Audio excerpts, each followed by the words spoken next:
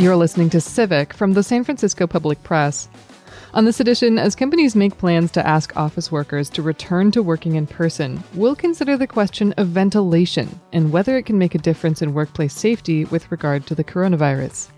Lots of people are saying all we have to do is ventilate and we can get rid of masks. And that the answer to that is no. There's no amount of ventilation that will allow you to get rid of masks and or distancing, masks being the most important. And so they don't want to wear masks, right? And so you say, well, just tell me how much ventilation I need so I don't have to wear a mask. And the answer is it's an infinite amount. There's no amount that will protect you from that short range exposure. Once you have the mask, then our current ventilation rates appear to be enough. I'm Laura Wennis, and this is Civic. By now, public health agencies have clearly sent the message that it's much less likely to contract COVID-19 outdoors. Well, as the state reopens, some companies are looking to bring their staff who have been working from home back indoors to the office, where often there aren't operable windows. Plus, as much of the region endures a heat wave and fires start to break out, there's the looming concern of wildfire smoke blanketing the state again. So, is better indoor ventilation the answer? Today we'll hear from Steve Taylor, founding principal of the consulting firm Taylor Engineering in Alameda. He's a registered mechanical engineer specializing in heating, ventilation, and air conditioning system design and indoor air quality engineering, among other things. We talked about research that his firm has done on the question of what role ventilation could play in mitigating the spread of the coronavirus. So your company issued a white paper on ventilation and COVID-19, which has some pretty direct answers and then a lot of details, which I'd like to get into. You're getting the question from a lot of clients, can our buildings' HVAC systems, perhaps with some enhancements, make our buildings safe to occupy as they were before the pandemic?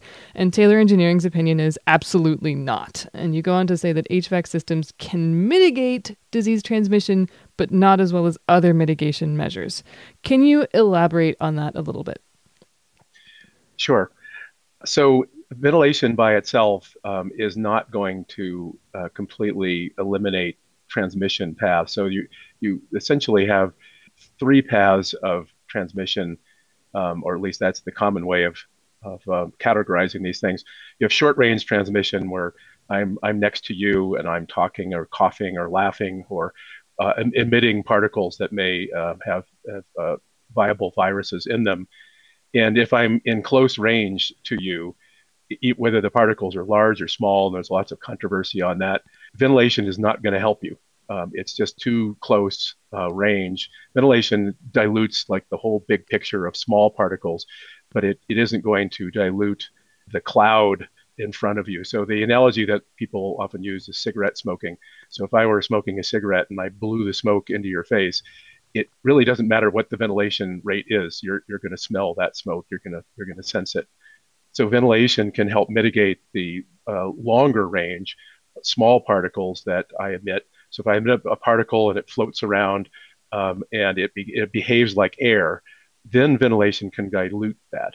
So again, the first two, the close range is not going to do anything. And then the other path is fomites, which is where you cough and deposit some saliva, say, onto a surface, and then somebody else touches it and then touches their face. So that latter path is not considered to be very prominent with COVID. And so you have the short range, long range, and the fomites, and ventilation only affects the long range aerosol transmission path, and it does nothing on the other two. So it'll never be sufficient. It's necessary, but it's never sufficient. You just described it as the other two, and I thought one of the interesting things in this white paper is a sort of peeling apart of the logic behind that idea, because as you mentioned, we don't think necessarily, or the message from health agencies is probably fomites, so surface transmission is not a vector of concern for the spread of disease. But basically, we have the other categories of how this can spread divided into two subcategories: bigger, heavier droplets, like from a cough or sneeze, that fly very quickly over a short distance, or small, tiny particles that float around. And so what the white paper suggests is that arguing over which one is more prevalent is kind of useless at this point, and we should go forward assuming that they're both right and both possible. But there's actually three types of transmission through these little particles in the air. Can you describe why we should think about it in terms of, I think you describe it as a trichotomy. Yeah. Well, the original concept was that it was either big particles or little particles, and in fact, there's a whole continuum of particles. The logic was that if they're big particles, the 6 foot separation does the job, and if you find that there's transmission beyond 6 feet, then there has to be little particles doing it. Well, it doesn't. There's a whole continuum of particles, and the medium-sized particles are ones that, between the ones that are heavy droplets, 100 microns and more, that drop out of the air fairly quickly, versus the very small aerosols that behave like air. There's a whole continuum in between that sort of behaves in between those two. They can be, they don't drop out by gravity as quickly. They can be blown further, like the famous Gangju restaurant example, where these particles got blown from one table to another, and that violated the 6 foot rule, and everybody said, "Aha! It must be aerosols." But no, it doesn't necessarily have to be aerosols. It can just be the medium range particles that are more susceptible to being blown around. And ventilation, again, only affects the aerosols, the ones that behave almost like a gas. Right. You just used the word aerosol. I'm hoping you can explain the difference between how doctors think of and use the terms airborne and aerosol and how engineers use those words. Yeah, one of the big problems with this whole thing has been that terminology. People use the word airborne, and airborne just means it's borne by air. It can be, it could be, the sort of joke is that Dorothy's house and going up in a tornado is airborne. So the some people say airborne and they immediately think aerosol, but most in our business, little particles are aerosols, and airborne, is just as a vague term. That's all these other paths in between. So people use those terms, as if they're one, but they're not, from an engineering standpoint. So where does that leave us in terms of precautions to take? Because social distancing might not help with things that float long distances over a long period of time, but ventilation, like in the smoke analogy that you gave, isn't going to help if someone, sneezes in your face, right? Right. So what we say in the white paper and what we've deduced from all the research, and pretty much nothing has refuted this, is that you need masks. Well, obviously, if we have everybody with vaccines, that's another solution. But short of that, if there's infected people, masks become necessary because they not only can mitigate that short range exposure, but they also mitigate the long range exposure. They reduce the amount of aerosols that are emitted as well, and they reduce the amount of aerosols that you can breathe in as well. And what we found is in the calculations and the review of the literature is that without masks, and again, looking at the aerosol side now, without masks, the source strength is high enough that the ventilation rates required to keep transmission risk down below 1%, which is a number people jump on as being reasonable risk, is huge. You would have to have gigantic ventilation rates that are not practical to provide and certainly not energy efficient to provide. So you have to have masks for the short range, and the masks also benefit the long range.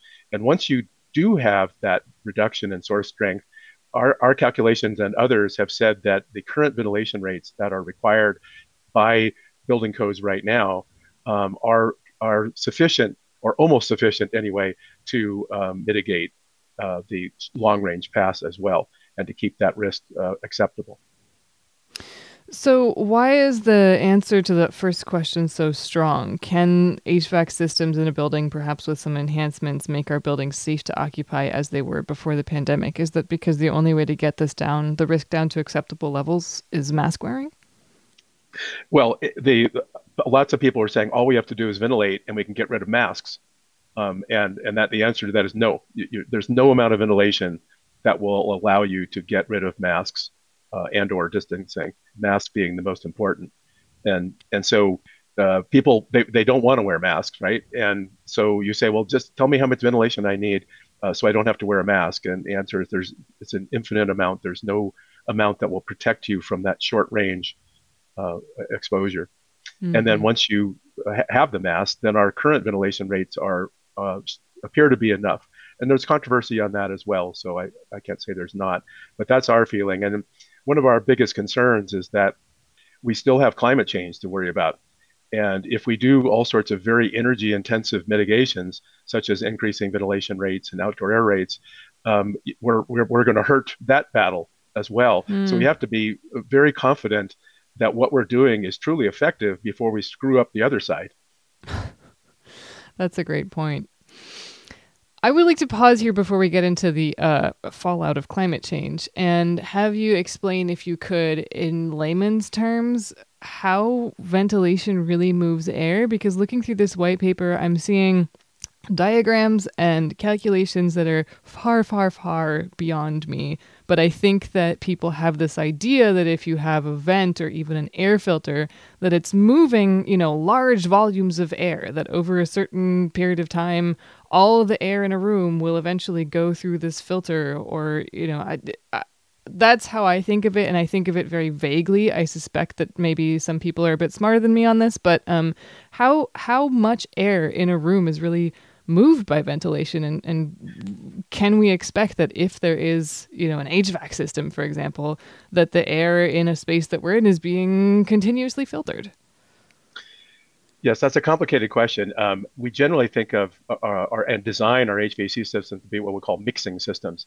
So you blow air into a space, and it mixes with the air in the space. And primarily, we do that to keep you from having a draft. If we blew cold air on you directly, you wouldn't be comfortable. So we Mm. deliberately mix it so that it blends through a diffuser, and it mixes together before that air comes down to your level. There's a term called air changes, or air exchange rate. It's the same thing. People say it's how many times you change the air in an hour. Well, with dilution, you never change all the air in the hour. It's all asymptotic. You keep blending and blending, and the concentration of pollutants can go down, but it never goes to zero. Hmm. And so it's a confusing term that people think of air exchanges. Well, if I have two air changes, that means in a half an hour, all the air is changed in the space, and that's not the case. So it is somewhat confusing. Now, there's different types of distribution systems that can not blend, not mix, that can improve that efficiency of ventilation, but they're very uncommon. The most common ones that probably in your office right now is a ceiling diffuser that's designed to mix the air in the space. I don't know if that answered your question. It does. I'm looking here at a chart in the white paper that seems illustrative, but maybe I'm not understanding it correctly. I think the purpose of it is to illustrate why, large droplets aren't going to be filtered out by a system like this. And it's showing the vectors of air movement near a ventilation grill of some kind. And you can see from this image that obviously close to the grill, air is moving quickly. Farther away, it's not necessarily being moved at all. So particles might not be getting sucked into this vent from all over the room. It's mostly going to be close to the grill itself. What should the main Yeah. takeaway be if we think about this? Well, we have an expression we could say, you can't suck out a match. So you can easily blow out a match. But if you tried to suck out a match, you would burn your lips before the flame actually went out. Um, and so that expression is to clarify what that picture looks like. Is that basically that return grill or exhaust grill is, as you said, the vectors are high right next to it, but you go 2 feet away and it's not even there. And so if I coughed and those aerosols started uh, blending in the air, it's not like that grill's a vacuum cleaner and it's going to suck all the bad particles out. It's only going to suck things out that blend with the air and behave like a gas, and they mix with the air, and then they just very gently will be drawn out of the space through that grill. Hmm. You mentioned that this, total mitigation of transmission, maybe that's not the right way to put this, but you mentioned infinite ventilation. And I think one place that it's become increasingly clear that we're not seeing high transmission rates of COVID is outdoors. Is that what you would describe as an infinite ventilation circumstance? Very much so. I mean, I think there's lots of things happening outdoors, including inactivation by the sun. Hmm. So that's beneficial as well. But the fact that it is in a confined space, that there's wind and other air patterns, and you also tend to be, when you're outdoors, not necessarily staying next to somebody for very long. Time is a big factor here, and, because it's exposure times the time. And so if you're outside and you're moving around, it's, I mean, the epidemiology shows that it's very safe to do. And that's really why I got more convinced that the aerosol path is real, because of the fact that being outdoors is so protective. I'm speaking with Steve Taylor, a mechanical engineer and founding principal of Taylor Engineering, about ventilation in buildings and to what extent that's relevant in the conversation about stopping the spread of the coronavirus. The white paper doesn't necessarily, make me feel really excited about ventilation, which I think is probably the point. But there is one thing that did make me feel pretty good, and that might be nice for people to hear, which is that it doesn't seem like air circulating from different office floors is really going to be a vector of transmission. And it hasn't, the research that you've looked at doesn't demonstrate any infections of any disease being caused by recirculation, not just COVID-19. So is that a safe takeaway here? We shouldn't worry about infection via recirculated air? Yes, no one has ever shown that path to actually exist. So the idea is that somebody coughs on the first floor and somebody on the third floor gets sick, because of they share a common HVAC system. It's never been shown to happen. The closest evidence we've had that something might be happening is a hospital in Oregon where they found RNA, of the SARS-CoV-2 virus in the filters. And you say, aha, well, that means that that it got up there, therefore it could also be recirculated and blown into another space. But having the RNA there does not mean that it was viable. That's just sort of that's dead virus. You don't care about dead ones. We care about live ones. The concentration is going to be so low by the time you draw the air out of the space, and then it blends with return air from other spaces, then blends with outside air at the air handler, and then goes through a filter and gets even further diluted.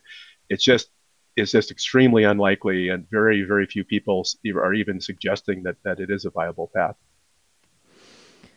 The white paper notes that the recommendations in it don't always align with those issued by other organizations. I'm going to cite ASHRAE here, which is a long acronym, but it's a Relevant Engineers Association. Are there differences of opinion or interpretation of research that would be, meaningful to a layperson between what this white paper recommends and what these associations recommend? Well, there's always differences of opinion in this kind of thing. As Milton, one of the professors that is quite well known in this stuff, he said that we've spent more than 100 years trying to figure out how flu is transmitted and haven't figured that out yet. So it's not surprising that we have disagreement on how COVID spreads.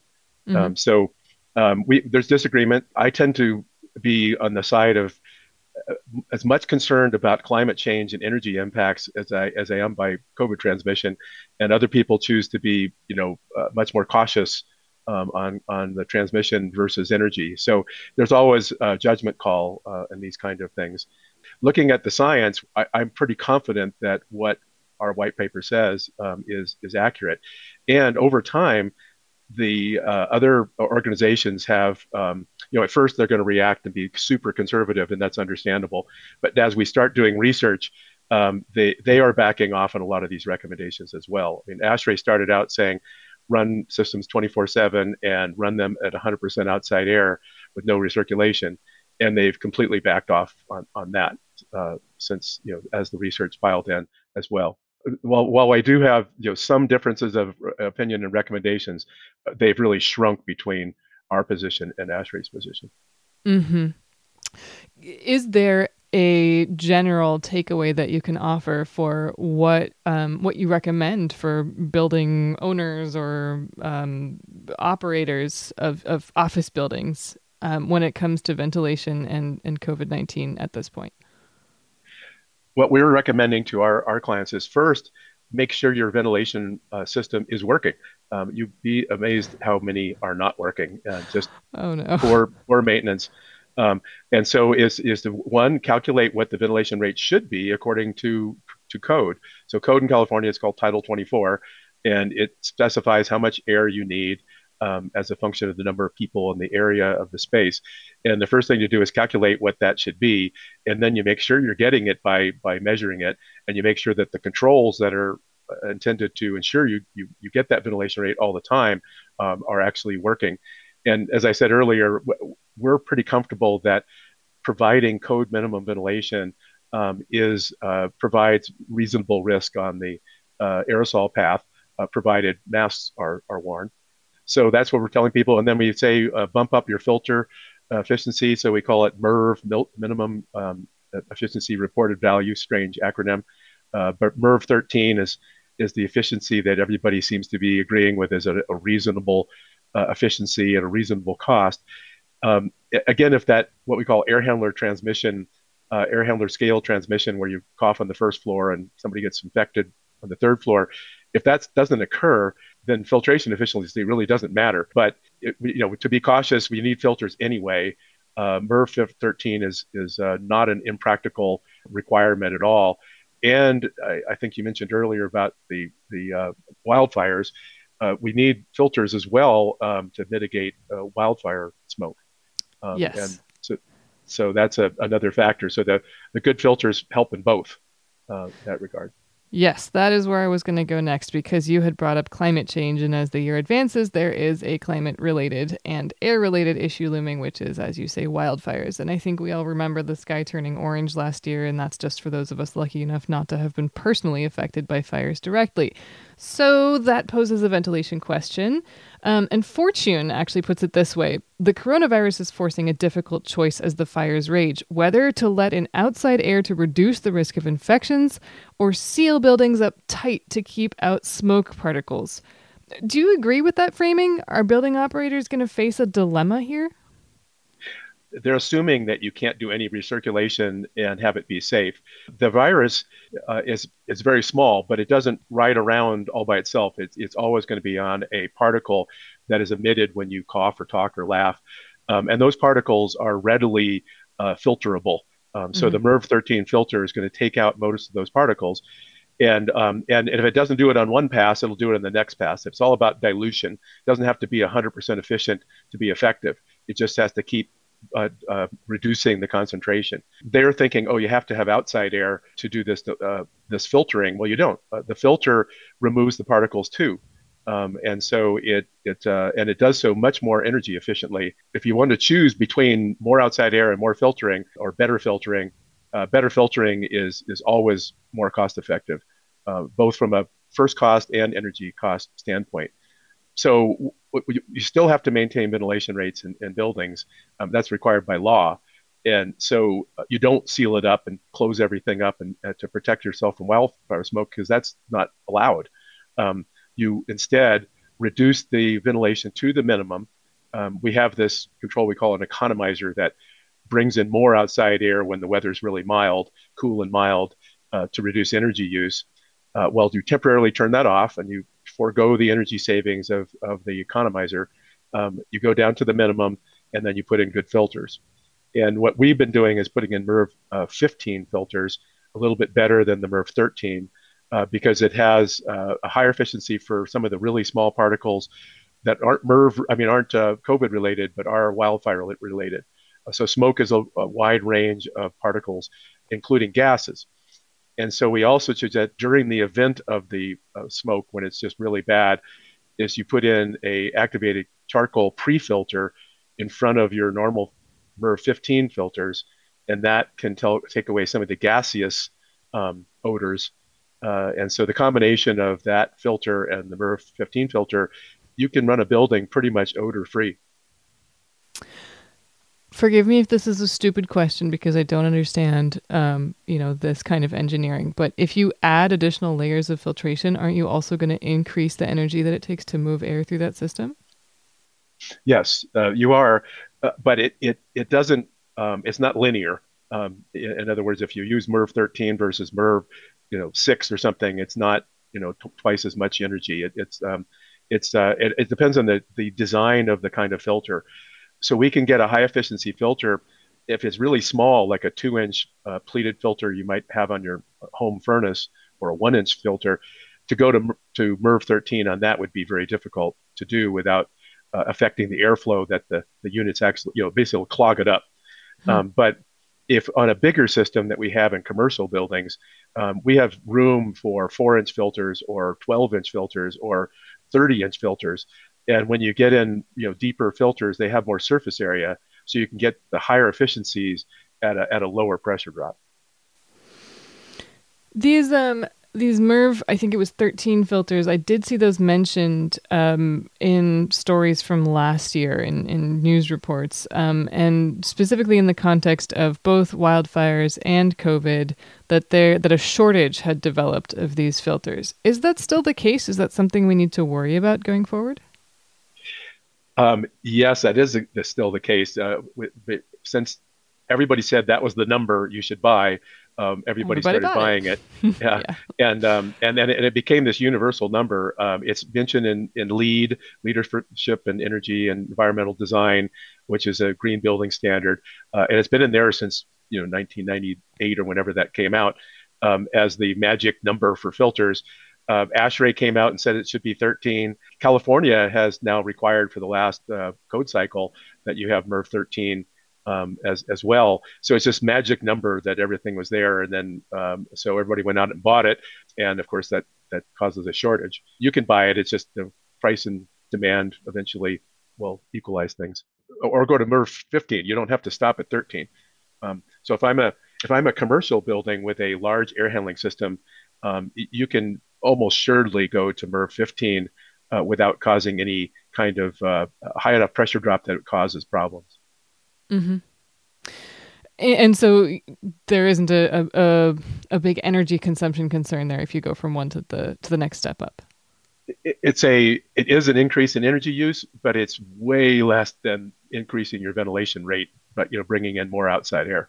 Hmm. So it's not even comparable. So in the white paper, there's a study that was done that shows that how much energy and at all costs, the first costs, energy cost and the media cost for changing your filters, um, versus the energy cost for increasing your ventilation rate. And not only is filtration more effective at reducing uh, risks of transmission, but it's also less expensive to both from a first cost and an energy cost standpoint. Hmm. You've mentioned a couple of times this the idea of bringing in outside air and how that's bringing in more outside air through ventilation is more energy consumes more energy than having better filtration. And I just want to be clear that you're talking there about using a powered ventilation system to bring in outside air, not just opening the windows. And I wonder if opening the windows gets you more, energy efficient ventilation, let's say in the absence of smoke when you would want to open the windows, if you have them. A couple of things here. One is I mentioned that economizer operation where we deliberately bring in more outside air at times when the weather is roughly below 75 and above 35 or 40. We bring in lots of outside air because it actually makes our building use less energy. It's when it's hot outside and very cold outside that the energy impact occurs. And then this gets complicated, but most of our systems are variable volume systems. That means we supply a varying amount of air depending on what the load is in the space. If we allow the air to drop down to just what the ventilation rate is required, we can save a lot of energy. So we not only look at whether the air is outside air versus filtered recirculated air, but how much air are you supplying at the zone level, and are you can you reduce the amount of air you're blowing into each space? So that's the mechanical systems. And you mentioned, okay, what about operable windows? The operable windows are sort of like an unpowered economizer. You get the ventilation, but instead of having a fan blow it in, it occurs naturally. The disadvantage of opening a window is that there's dirt and there's noise and there's ozone and there's just lots of outdoor Pollutants. pollutants Hmm. that can be not good. Whereas you don't have that problem with the mechanical side of things. So there's just Got so it. many times when you can't use the windows. I mean, schools are a good example. You open the window and all the kids playing outside become a big distraction.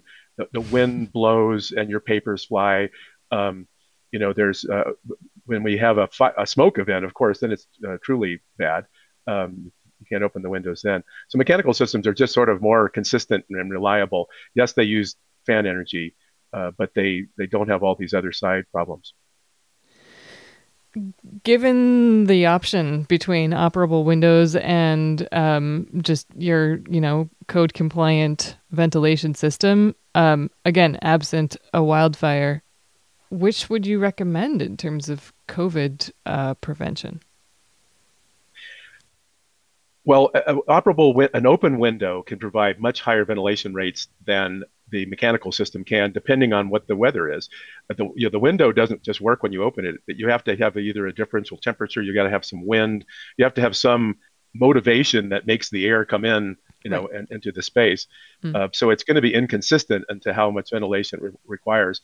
It can also have a negative side, which is that it can blow contaminants around. So if I'm sick and I'm near the window and I cough, the wind from the window can blow that to another person. So there's a negative there as well. Our buildings are commercial buildings, and they seldom have operable windows. Operable windows are never enough to meet codes for ventilation because they're not always open. So your code says you can have an operable window, but you have to mechanical system anyway. And so we put it in the mechanical system, and then the window then becomes just a nice to have kind of thing, an amenity. And often it gets value engineered out. You're spending a lot of money on something that's truly not required for the building to function. And some people like them and some people don't. The large majority of our commercial buildings end up without operable windows. Well, this has been illuminating for me. Is there anything else that you wanted to add? One of the things that I think our white paper tries to make clear is that we need to balance the energy impacts of our mitigations with the benefits of doing it, so that we continue to recognize that climate change is very real. I think we're seeing right now, is it 110 down there? So it is hot in a lot of the state. Yes. Yes, that's not going away. And so before we start saying run your building 24/7, run with as much outside air as we need to know, is that actually going to do anything for us? And if we do, does the cost of that, in terms of not just energy cost, but climate impact, is it really worth it? And so I think for a short term, we can say, hey, forget the energy use, the climate change. On a very short term, let's do the right thing. But there's going to be people that say, well, if it was good for the short term, let's do it all the time, just in case another pandemic comes. And I get very nervous about the impact on climate change of that kind of mentality. Mm-hmm. Well, Steve, thank you so much for your time. I appreciate you sharing these insights. You're welcome. That was Steve Taylor, founding principal of Taylor Engineering. I'm Laura Wennis, and you've been listening to Civic. Before I let you go today, at the Public Press, which is Civic's parent organization, we've been working really hard during this pandemic to pursue angles we're not seeing much coverage of elsewhere, or to take a more systemic look at the issues that are surfacing in the headlines. The San Francisco Public Press is a nonprofit, and we're inspired by the public radio model. That's the idea that people who are able to support the work that we do so everyone can have access to it without paywalls or ads. If you think we're onto something, we'd very much appreciate if you could show your support. You can do that by going to sfpublicpress.org/donate, or by helping us get the word out about this show. Subscribe on whichever podcast platform you use, or leave us a review. It really does help, so thank you.